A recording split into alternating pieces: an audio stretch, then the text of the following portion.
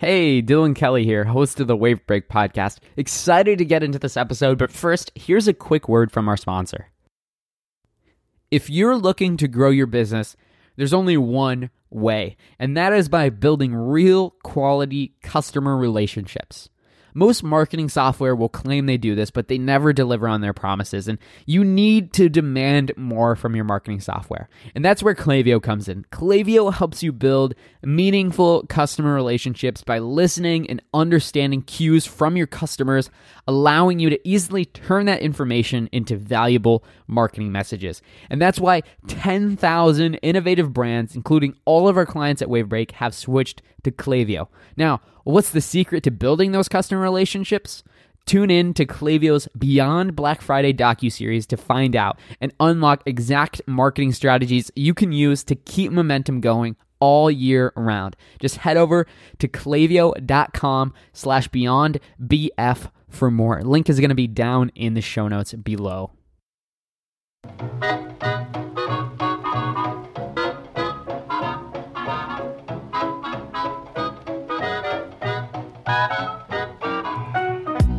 What is up, everybody? Welcome back to another episode of the Wave Break podcast. So great to have you back.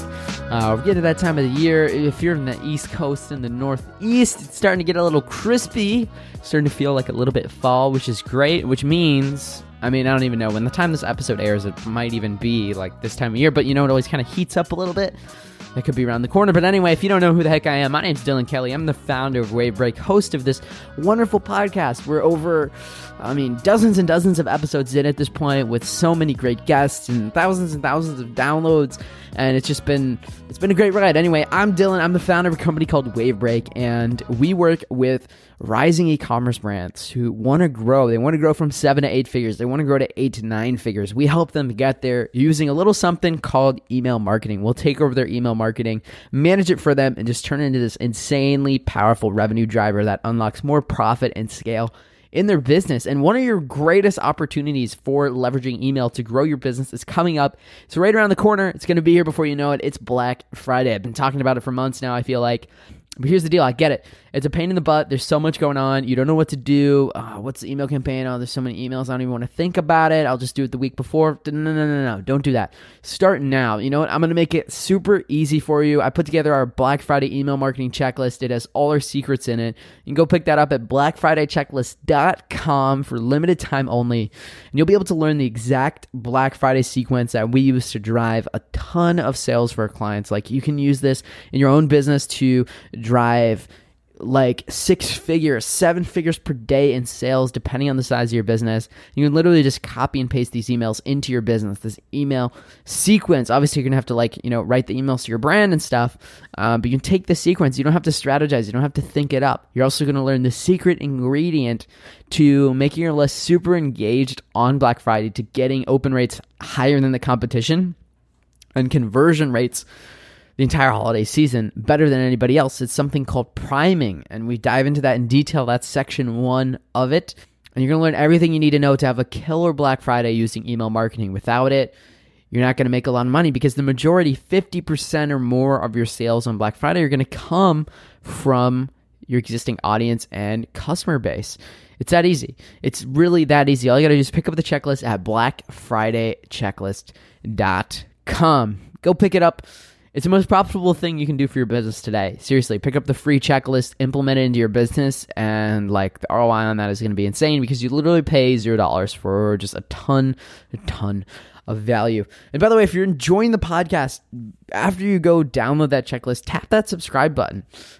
Make sure you never miss an episode. We got a lot of great interviews coming out to help you have your best Q4 ever and to finish the year strong. And now, as you guys know, if you've been listening to the podcast, every week on the show, I interview people behind some of the top brands in e-commerce and direct-to-consumer, and I get them to share their secrets. I get them to peel back the curtain, and today is no different. We're going to be talking about the power of positioning.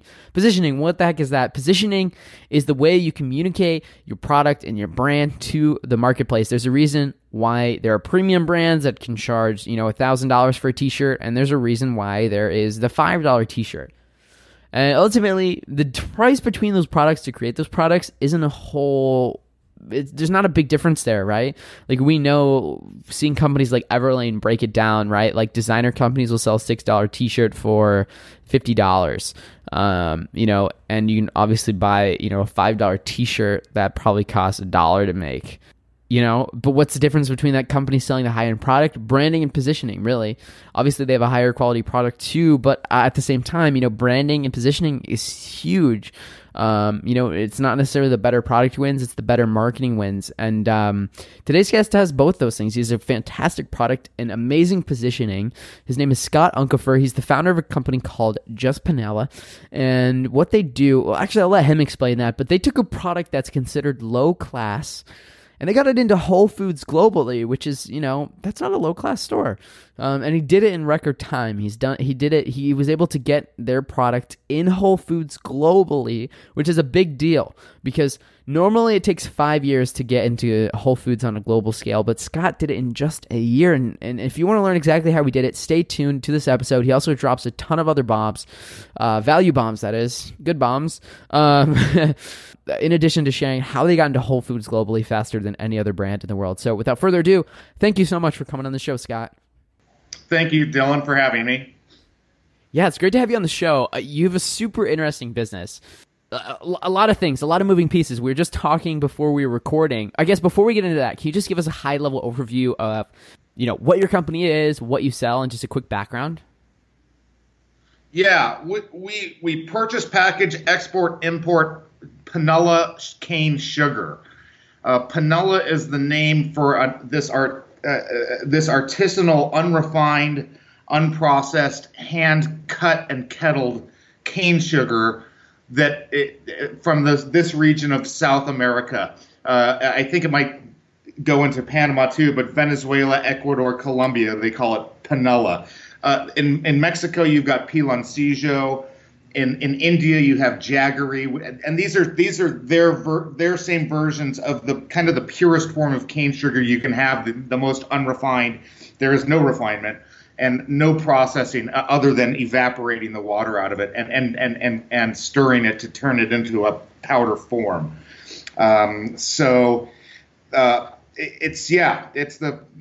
That's what we do. We purchase, package, and export from here and import to the United States and market it and sell it to our different markets. We focus traditionally on natural foods and grocery. We were quickly, probably we were told the fastest ever, picked up globally by Whole Foods, and we went into that market to get brand and education to the consumer that this is the form of sugar you really should be using.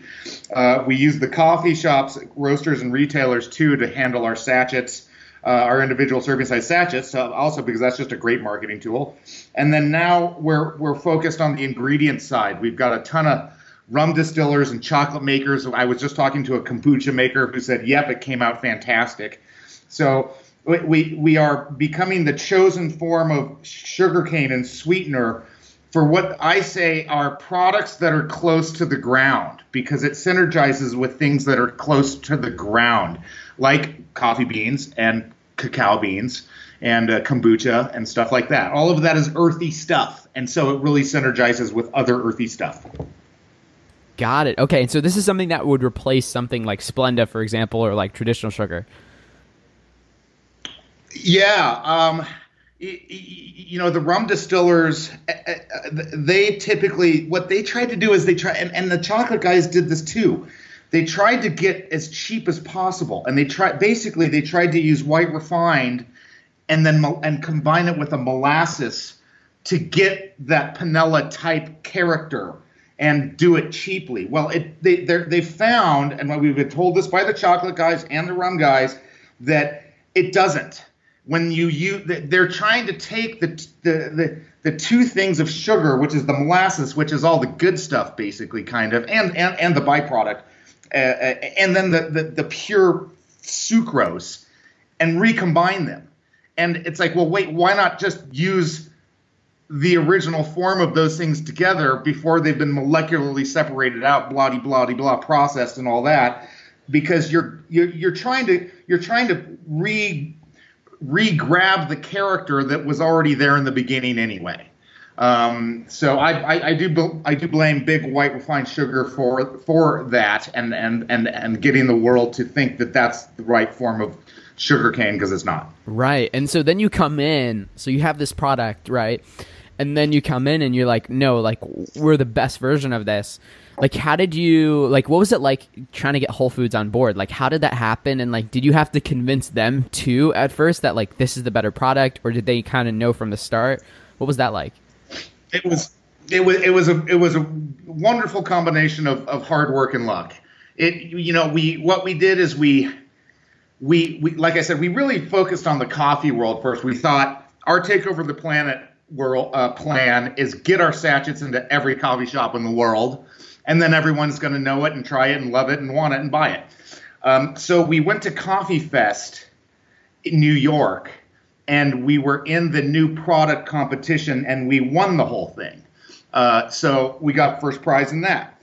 Then we went to Fancy Foods New York, and they said, hey, people that want to compete in the Shelf Showdown competition at the show, tell us why. And we said, well, we just won Coffee Fest. And they said, yep, then you should be in this thing. Well, we entered that, and I almost won the whole thing. I said something I shouldn't have said, which was I was asked about the fair trade stuff, and I really poo-pooed it because it kind of deserves to be poo-pooed. It's a racket, and I said that, and people kind of rolled their eyes, but those same people that rolled their eyes for kind of saying that came to me afterwards and said, "I'm glad you said that." So I'm glad I did too. But we were the only product to get 4 out of 4 stars across the entire panel on product quality, and the panel judges were Whole Foods people and other big natural foods people. And so that got us into the Whole Foods guy came up and said, hey, we're bringing you into the Northeast. And that brought us into a couple more regions.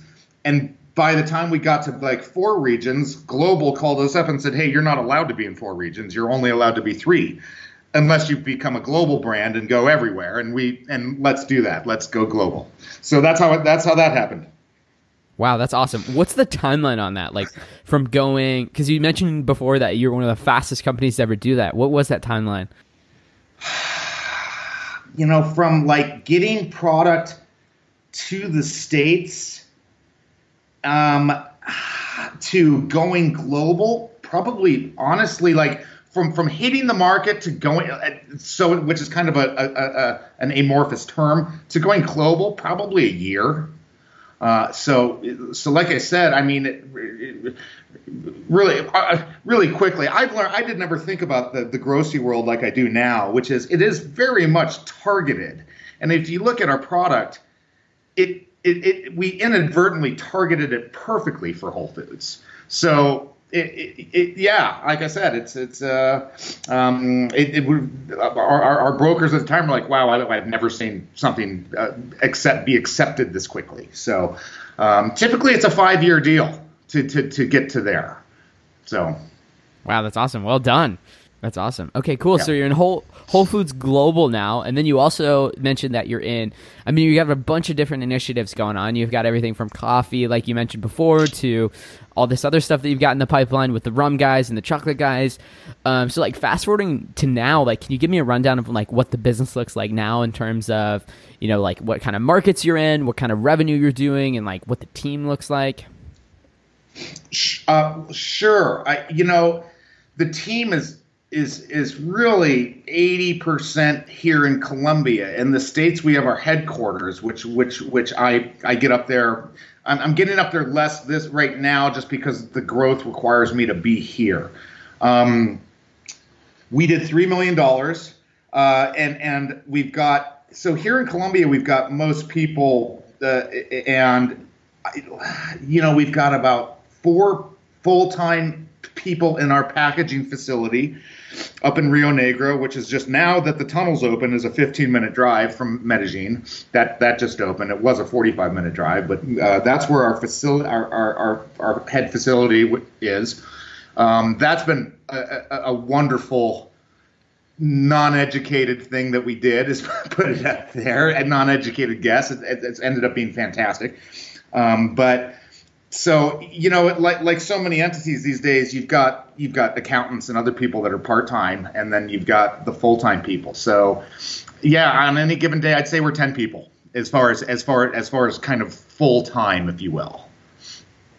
Nice. That's awesome. Did I answer everything there? I threw a bunch of questions at you. The last part of it, no worries on it. But like, just like kind of where the business is at now in terms of like, your marketing, who you're targeting, in terms of like, you have this Whole Food stuff, you've got all these rum guys and Coke guys, like, not rum and Coke guys, rum guys, and what was the other one? Chocolate guys. That's what I'm saying. I'm saying rum and Coke. I meant rum and chocolate. It just rolls off the tongue. Yeah. Yes. Freudian slip. Well, exactly. So honestly, we're focused on that ingredient side now. The grocery world, the entire industry is designed for product line stuff like Newman's Own or Honest Tea or Häagen-Dazs. You really need to have like 9 SKUs that sit next to each other in some category for that whole world to work. So we spent our money, we got in there, we should be there, but our name is just Panella. That's all we want to do. We don't want to go make simple syrups. We don't want to go make lemonade. We want to get the price point for the ingredient of Panella to get just as low as it can get so it can have as wide acceptance as it can get. So that's our focus, is really just volume and bulk now. We've got the packaging's done. It took us years to perfect it, but it's perfected. And now, like I said, we've got these wonderful new guys called LaTea, L-A-T-E-A, LaTea. They're a bubble tea franchise that are just getting started. They've got a few stores. They're doing everything with Panella. They love it. It's the interesting thing with Panella is that I kind of touched on it before. Hindus, Southeast Asians, Jewish, Muslims, it's a purist product. And when you talk about all these old ethnicities, when they find it, they're like, this is what I grew up with. This is what my grandfather grew up with, was this form of sugar. So it's really a Western civilization abnormality that we think of sugar as white refined, because no other culture does. They all think of this form of sugar as the form of sugar. One of the things that's probably a barrier to bringing it here is it is the hardest powder on the planet to package, because it's not a crystal and it's not a rock. So it loves to just stick to everything. So it's really, really hard. I always say, when talking about white sugar versus Panella, white sugar, it's wonderful for machine consumption. It's terrible for human consumption. Panella, terrible for machine consumption. It is an absolute pain to package, but it's wonderful for human consumption. It's a lower glycemic load, so we've got. I had this lady. We get these emails that are fantastic. This lady was. She has a problem consuming sucrose, I think it is that she said, but she's found Panella, and she's an Amish lady, and she sells it to her whole Amish community, and she basically works for us for free now because she loves it. It has changed her life. Wow. Yeah, we get things like this, and like I said, for the Hindu communities buy and send us these emails, and like I said, the Southeast Asians and stuff. So that's kind of that. Like I said, we're just trying to get into every product we can as the sweetener, and we do that by getting our price point down, and we get our price point down by moving more and more and more of it. So that's our focus. Nice. And so speaking of, like, you mentioned like the difficulty of getting this product packaged. I'm just curious, like, what has been like the number one problem that you face as you've grown this business? Like, is it something like that on the manufacturing side, or like, what would you say that is? The biggest challenges, as far as like over time, I would say I'd say the biggest challenge is really that, like, the points of failure. We've had a lot of product show up damaged to customers on the bulk side in particular, and they get mad at us, and it's like, no, that didn't come from our phenomenal fulfillment people out of Monroe, Ohio. It didn't leave that way. It got to you that way. So something happened there, and so now we have to educate everyone. We take pictures before it leaves. You take pictures the minute it gets there. Then we have a recourse with the shipper. And now we're packing all of our bulk into big. They're called Gaylord boxes. They're giant cardboard boxes that surround the pallet of bags. We've learned we have to do that. We've learned you should see what they do at the Cartagena port. We're exporting powdery substances from Colombia, right? So we couldn't look more suspicious. So you should see what they do to our pallets and our containers at the port. They basically disassemble the entire things and then do their sampling and testing and then reassemble them to make sure we're not. Man. Yeah. So it's really just points of failure and safeguards for, like I said, for product loss, product damage.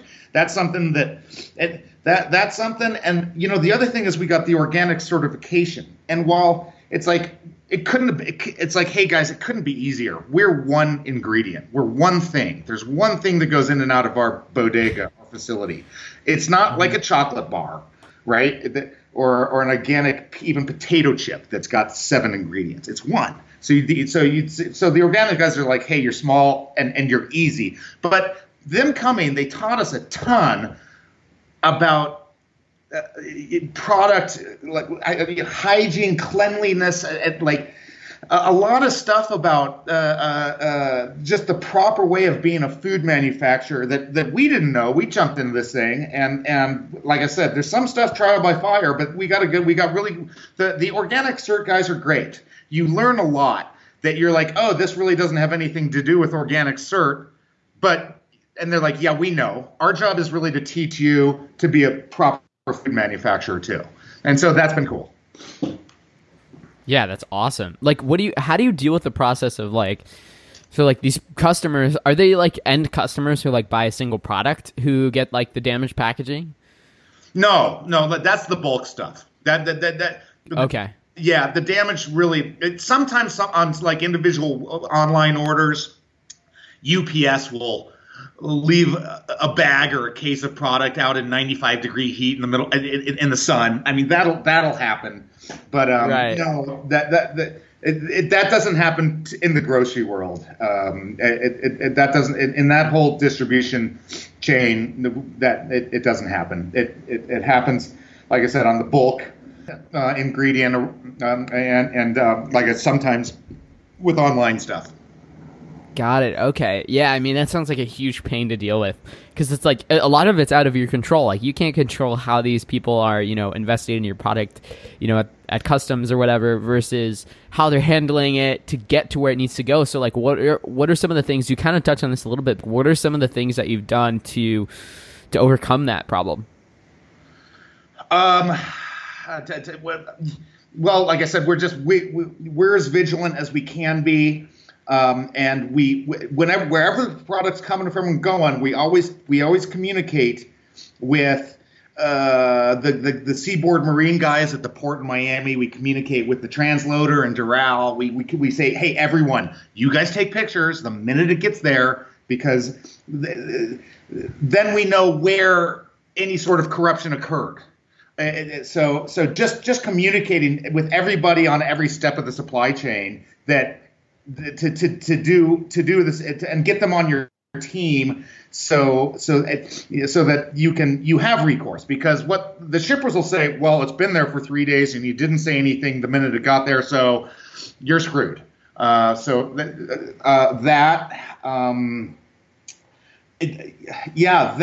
also just kind of just being a human being with people and like. And with customers, and just like I said, putting them on your same team, saying, hey, like you always get to this place where like, well, who's going to pay for shipping? It's coming from Ohio, it's going to Oregon, that's going to cost way more than it should. I say, look, this is what I always do. We do shipping 50-50. You pay half, I pay half. Then no one can be mad at anyone. if stuff gets damaged, you give it away for free, and that's how you get new accounts. We've got a beautiful set of organic supermarkets, and they've got a huge amount of food service in them too. They're called Good Earth Naturals. Their whole thing, they are so cool. Their whole thing is everything in this store is organic certified. There's not one thing in the store. Well, the one thing that wasn't was their sugar. And they do, like I said, a huge amount of food service too. So they found us. We've been working hard to.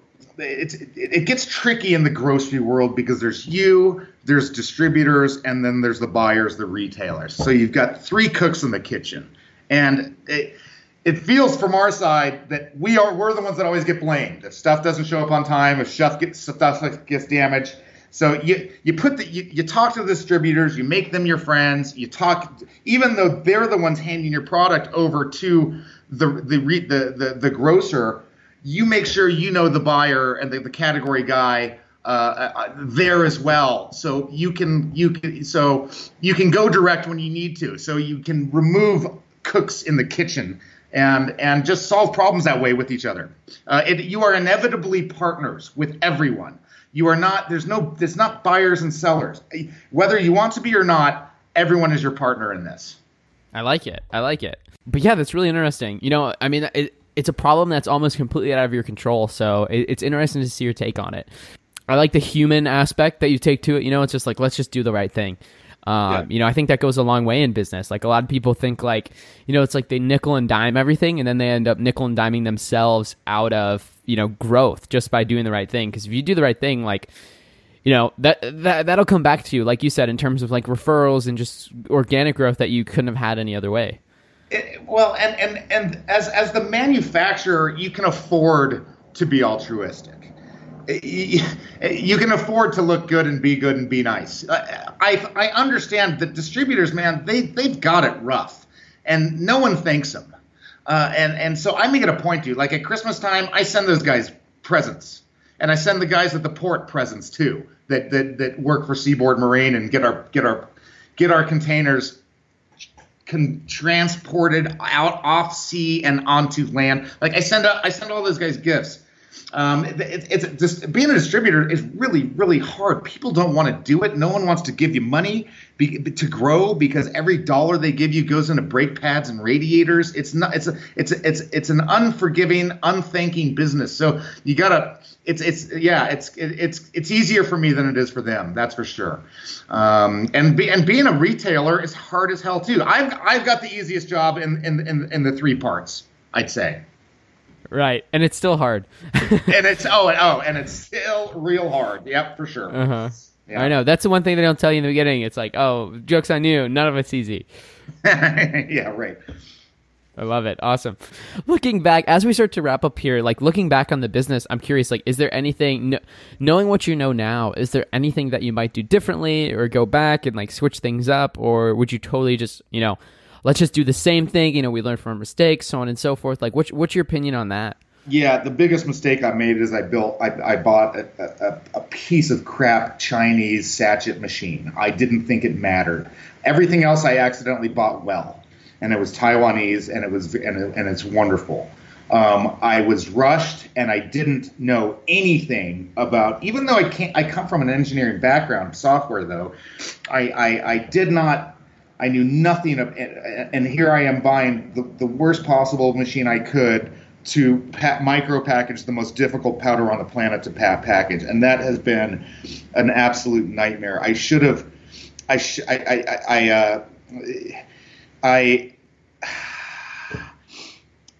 Luckily everything else I bought from a company in the States that they did know, and they guided me the right way. This thing I bought down here from a company here that just wanted my dollar, and so it's stuff like that you run into where it's hard. But I would say, as far as like doing different, I wouldn't have bought that machine. I would have consulted someone and had them make the decision. It's sort of a thing where you find out what these these people that sell you packaging equipment and machinery. You've got engineers there, and then you got the sales guys, and the sales guys know just a tad bit more than you, which is nothing. But they're trying to make sales. Just tell them to get out of the way and go collect their commission when they do. Go talk to the engineer and tell him, dude, I'm putting my life in your hands. You make all the decisions. What do you advise me to do? Because on the other stuff, the sales guy had me going down one road. I go and talk to the engineer, who happens to be a Cuban American. And by the way, there's a ton of Pinella in Cuba too. He's like, dude, I've worked on this stuff my whole life. He's like, go over here and buy this stuff. And so luckily I listened to him and did that for 2/3 of what I own. And then 1/3 I just was in a hurry, and I didn't talk to the engineers, and the sales guy sold me the wrong thing, and it's been a nightmare since, and it's going to be a $15,000-$20,000 nightmare. Yikes, yeah. And I think there's a lesson in there for everybody. You know, not everybody listening to this show is necessarily buying that equipment, but I mean, it's like you cheap out, or, you know, you don't do the research, you don't talk to the right people. You know, that's what could happen. You got to be really careful, especially when you're in the early stages of the business, like I imagine you were then, and you know, you're getting things off the ground. It's like every dollar counts, so you got to be really careful. Yeah, and there's times you feel like you're in a hurry, and you shouldn't be. You know, we do some third-party contract packaging for other people that take this product and combine it with cacao powder and ship it to Kuwait. And so it's like now I was the student, and now I'm the master, and I see these people come to me and we're like, yeah, we've got some free production time. We could do this little project for you. And I see them going and being in a hurry and trying to stick 1,000 pounds of product onto a pallet to stick on an airplane to fly over, because they just think it needs to be there right now. And it's like, no, it doesn't. Stick it on a ship, because everything else you're going to do in the future is going to go on the ocean. It doesn't have to be there right now. Listen to me. Yes, we had a miscommunication and we made a mistake here, but guess what? Everything's fixable. And it's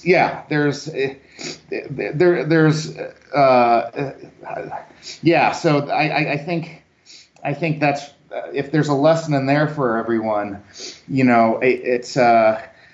Things are fixable. Here's a good one we did. I put the wrong barcode on 25,000 bags. Oh man! And so that sounds like one of my bad dreams. Yeah. Like, so I do stuff like that. It's like, oh. Oh, and there are these things that you're on the dark side of the moon on, like that you kind of can't take back. So luckily we caught it before it left Medellin here. It left the factory, and we had our wonderful team. Hey, here's 25,000 thermal labels with the right barcode on them. Go unpack all those bags and stick this one on there. So it's trial by fire, though. You know, being educated is wonderful, but there's a lot of trial by fire that happens in embarking on something like this. Yeah. I love that motto, though. Everything is fixable. Yeah. Because I feel like it's like you have that first problem and you're like, oh man, it's like you just start to dread the future problems before they happen. But like you can get down that winding road in your mind. Like our imagination's crazy. Like before you know it, our company's bankrupt and we're in like this massive debt. Like after it's just like, you know, something like that. It's like, oh no, all the labels are wrong. It's like, oh no, we're going to go back. Like you just get down this story where it's like all of a sudden the business is just completely wiped out. But like the reality is actually everything's fixable. You're going to be okay. Yeah, absolutely. Awesome. I love it. So as we start to wrap up here, do you have any closing thoughts or words of advice to end on? As far as other people getting into this food world, you know, I would say the toughest lessons I've learned are on the grocery side. There's a lot of wolves on that side of the business, and there's a lot of people that like my product is special to me, and it's different from every other product. Well, from the distributor to the category manager's point of view, no, it's not. We thought our take over the world plan is get our 1 pound bags on the shelf and get our sachets and all in the coffee shops, of which there is one in virtually every natural foods grocery store in the world, right? Get it there, get the people to put it in their coffee there, they'll walk in the sugar aisle to buy it. There's no one from the distributor to the retailer who has the interest in making that happen. Because like I said, hey, I'm a category buyer for the baking aisle, which is where sweeteners are. I don't care. By the way, the coffee shop is owned by a completely different company. It isn't even owned by Whole Foods or Joe's Natural Food Store. It's owned by a coffee business. So you get treated like everyone else, and you think you're special. And it even happens with the food brokers, and so no one knows your product like you. No one can sell your product like you, and you gotta realize that world's gonna treat you like you're not special, and they just want you to be another unit in their another line item on their inventory list. So battle that and know it, and make sure your food brokers are actually on your side and not trying to save their face because they know they're going to work with that distributor for their whole life or that retailer for their whole life. So even though you're paying them, they're good ones will be on your side in controversy. Bad ones will throw you under the bus. Love it. That's a great piece of advice to end on. Thanks so much for coming on the show, Scott. Before we completely sign up for the podcast, where can we go to learn more about you and what you're doing at Just Panella?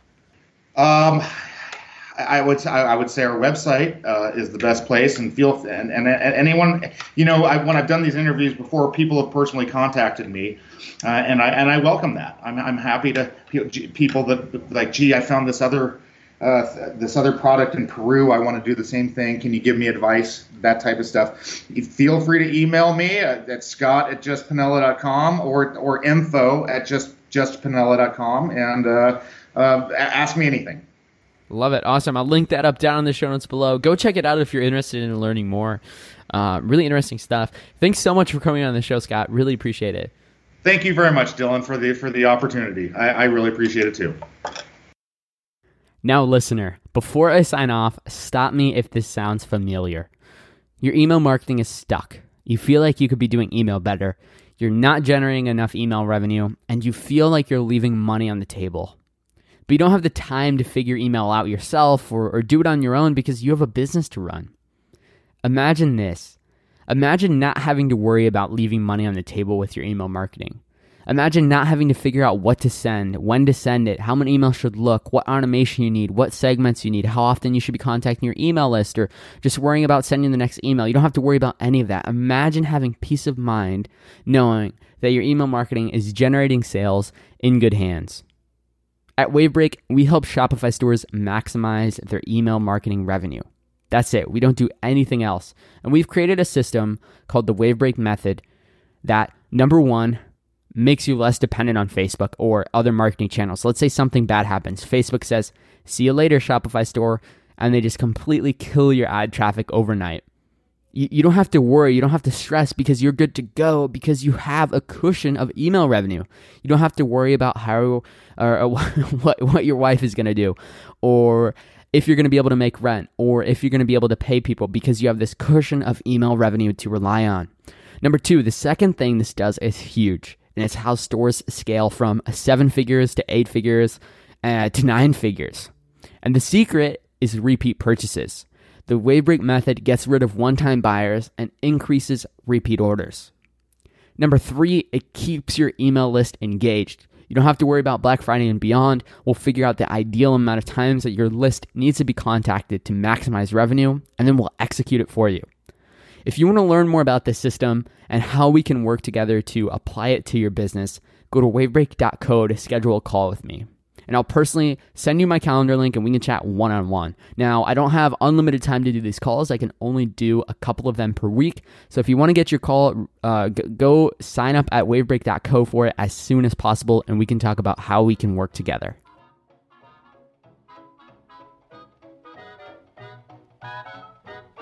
Thanks for listening to this episode. Subscribe to the show on iTunes to get notified of new episodes as soon as they drop.